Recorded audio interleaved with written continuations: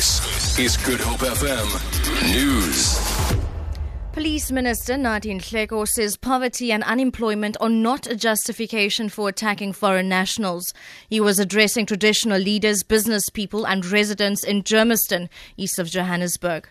Last month, xenophobic attacks in parts of KwaZulu-Natal and Gauteng left 7 people dead.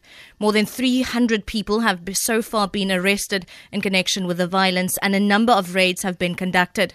Nhleko has called on South Africans to treat their fellow Africans with respect. We are all human beings, and as a result we have only one heritage that we share, and that's humanity. That's the starting point. The second one is that, like the rallying cry that everybody else has spoken to in the country, is that we're all Africans. The ANC says it will now consult with branches before convening another conference in its highly contested eThekwini region. This party adjourned the conference in Durban until further notice yesterday after some disgruntled delegates disrupted the gathering. It is the 4th time the conference was scheduled and the 2nd time elections were held.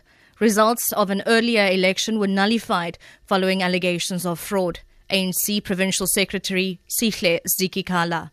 It was not a question of succumbing to a pressure, but we don't want to proceed with a region which will remain divided. Whilst the majority of delegates were clear that they wanted the conference, a particular section was aggrieved. And we felt, let's listen to them, but they continued with disruption. We felt that rather than to jump and proceed with the conference, it's better to deal with those grievances. Amnesty International has raised the alarm over what it calls attacks on media freedom in Africa. The organization says a number of African countries disregard media freedom. It has listed countries all over the continent, including South Africa, for their controversial discussions about establishing a tribunal to regulate the media. The statement marks World Press Freedom Day today. Amnesty International spokesperson Robert Shivambu. The trend is disturbing. It has to stop.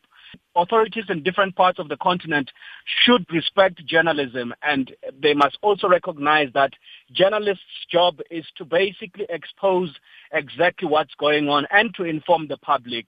Journalists are not criminals. They are only doing their work.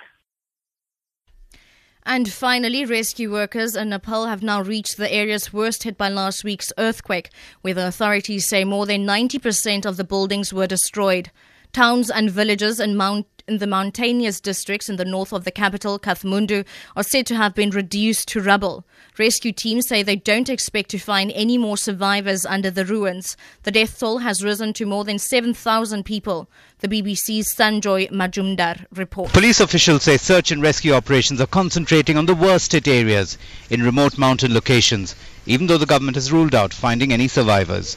In Sindhupal Chowk, north of Kathmandu, where the most people have died and 90% of the buildings destroyed, officials say people are desperately waiting for immediate relief, including tents, food supplies and essential medicine.